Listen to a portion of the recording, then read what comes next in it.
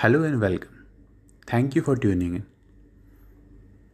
Have you ever wondered what would be the one thing if you can fix that one thing, you can fix entire business? What would be that most important thing? And the answer is sales. Hello and welcome to my podcast. This is Deepak Rawat and you are listening to Deepak Connects podcast. Why I'm talking about sales here? Because sales is the only thing which can keep your business moving. Every time, if you are selling continuously without looking for lost clients but always adding more than the dropout clients, you will remain in business. As long as you can bring in more clients than those who are moving out, nobody can take you out from your business. Product can improve over a period of time. Services can be excelled in due course of time as long as you have enough customers.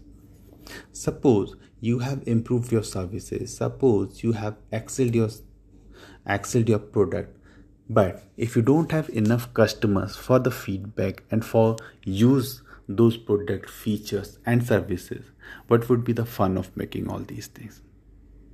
So that's why keep selling, because selling is the only thing which will sell your business to the next corner. Why sales is so important that it has to be there with the founder of the company or owner of the company? Because if you have the command of sales, then you have the command of company's revenues, and when you have the command of your company's revenues, you can better decide where you are going to spend that money. Because if you are making continuous revenues, which of course is going to come in companies because of sales only, if you have enough revenue, if you have enough clients, you can spend that money on good marketing, you can spend that money for improving your product, you can spend that money on improving your service standards, you can spend more money on the training of your employees, you can spend more money to upgrade your office equipments and other things. Even you can upgrade the entire business model. But you have to be in the sales, you have to be having the command of your sales, because that is only thing which is going to sell your business for a long term.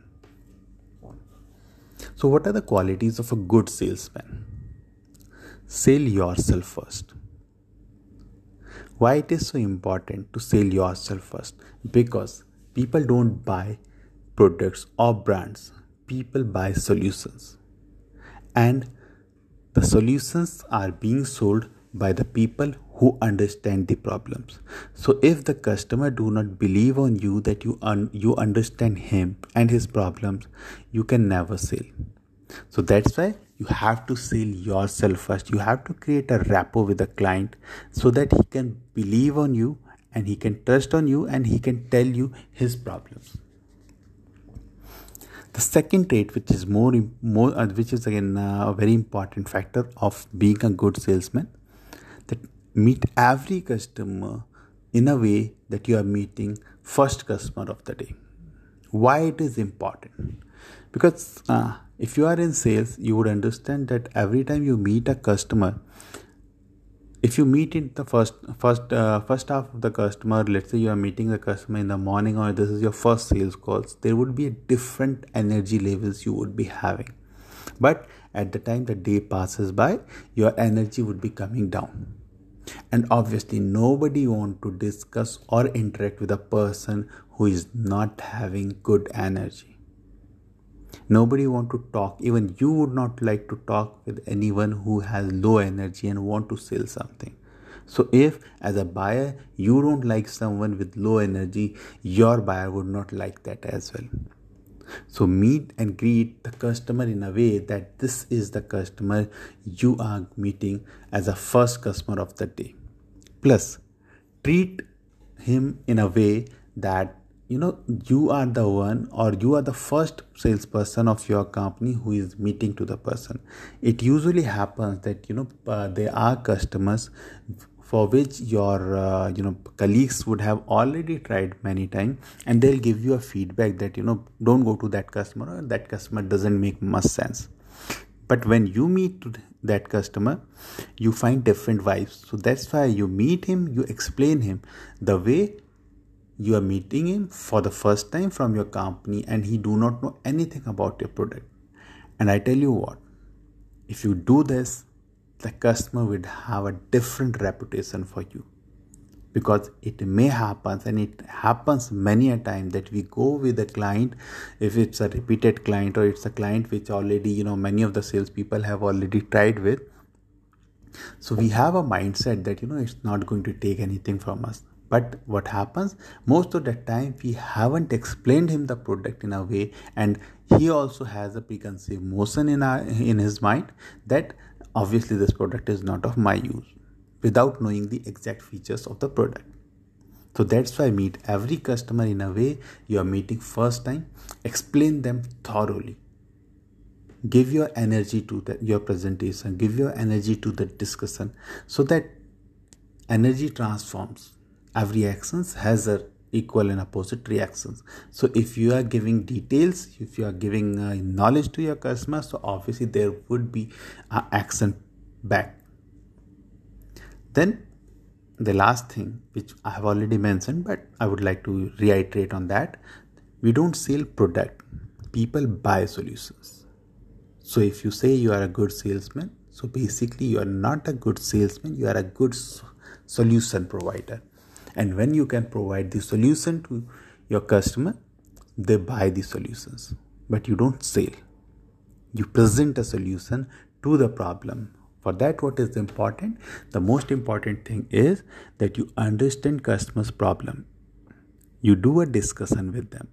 You ask as many questions you can ask, but it should not look like an interrogation for a customer. Make a rapport with the customer. Talk to them, try to understand them, try to understand their lifestyle, because many a time the problem in business are not from the business point of view. The problems are somehow from the lifestyle side. Maybe they have some blockage in mind regarding your product, regarding your solutions, and that's why, or they might have got some bad feedback, and because of that they would be avoiding you. So try to fix that thing first, and for that you have to create a reputation with the client. Once you have that reputation in place, the client is not going anywhere. It will come back to you only. Thank you for listening me so patiently.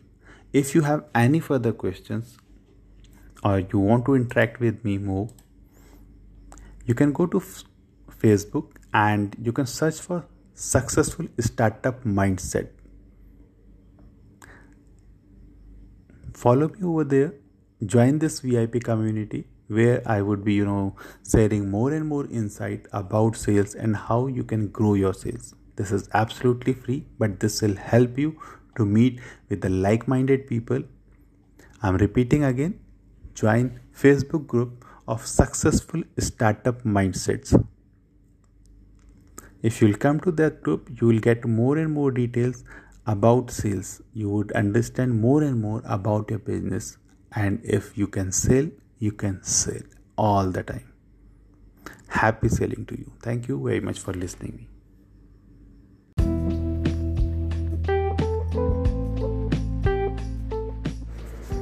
You would have heard it many times in many presentations by many of the motivational speakers, many of the business gurus, that 95% of the businesses fails in their first year. But have you ever wondered why this actually happens? Is business are so complex things that people cannot survive? Or what kind of the mistakes they make that they have to fail in their first year? Hello and welcome. This is Deepak Rawat and you are listening to Deepak Connect podcast. Today I am going to highlight on 3 secrets of a successful business story. How you can write your successful business story, that is what the motto of today's podcast. So according to me, there are 3 basic ingredients of a successful business. This is useful for all the startup aspirants as well as all the new companies which are coming into the market or which are already there in the market but struggling to survive. So what are those three crucial points or three basic points? The first point is product. On product, many times it happens that we create a product without proper research and then we launch it to the market. When we launch it into the market, we expect the product to do well. We expect to have many customers of the product, but that doesn't happen. And the reason behind this that we do not put a proper research on this. Because if we would be putting proper research on the product, we would be understanding what kind of the problem this product is going to solve. Because if you are new in market or if you are running a business and your product is not solving any problem, any major problem of your target audience, then this product is not going to survive for long. While I mention my target audience, so this is the second basic point, that you must have a target market. A target market, in a sense, you cannot serve. When you are starting off your journey of business, you cannot serve the entire community. So what you have to do, that you have to cut short your market. You have to cut short your market in a way that you have to niche your market. You have to narrow down your market so that you know that these are the specific channel or these are the specific group of people to whom my product is going to be used. For example, if you are launching an educational product, you must be clear about your product, whether which class group or which age group of the students this product is going to solve the problem. Or if you are launching, let's say, a communication skill classes, you should be clear enough to understand and communicate that which age group of people this product is going to target, or which segment of the market it is going to target, whether it is for the business owners, whether the communication skills for the students, or whether this communication skills are for the job seekers. In that way, you narrow down your market, and once you narrow down your market, so the research become very easy for you. When the research become very easy, then you can highlight there are 1, 2 and 3 main problem areas of this target market. And then when you develop and design your product, you would require lesser cost in that product. You would have minimal interference in the product, and you would be able to get maximum output of the market, because in that target market you would be targeting on certain major problems only. But suppose if you expand this, and let's say you create a communication skill course, or you create a communication skill product which helps people to improve the communication, but your target audience is not defined. So from a class 5 student to a person who is going to retire tomorrow is entirely become your target market. And then they would have different set of problems in their different areas of life regarding communications. And this will create a havoc in your product investment, which is the mistake made by many of the people. And that is the reason that the product doesn't come out as a light investment. It becomes a very heavy investment product. And then when you go to the market and it does not fit in the market in a way, because when you have invested heavily on the product, you will price it heavily, or you have to burn the money. And most of the startup fails because they burn their lot of money for acquiring the users by investing heavily into the product but selling it on the cheaper price. On the other hand, as I described, if you narrow down your market, the investment on the product creation would be lesser. When the investment would be lesser, so obviously you can price it well.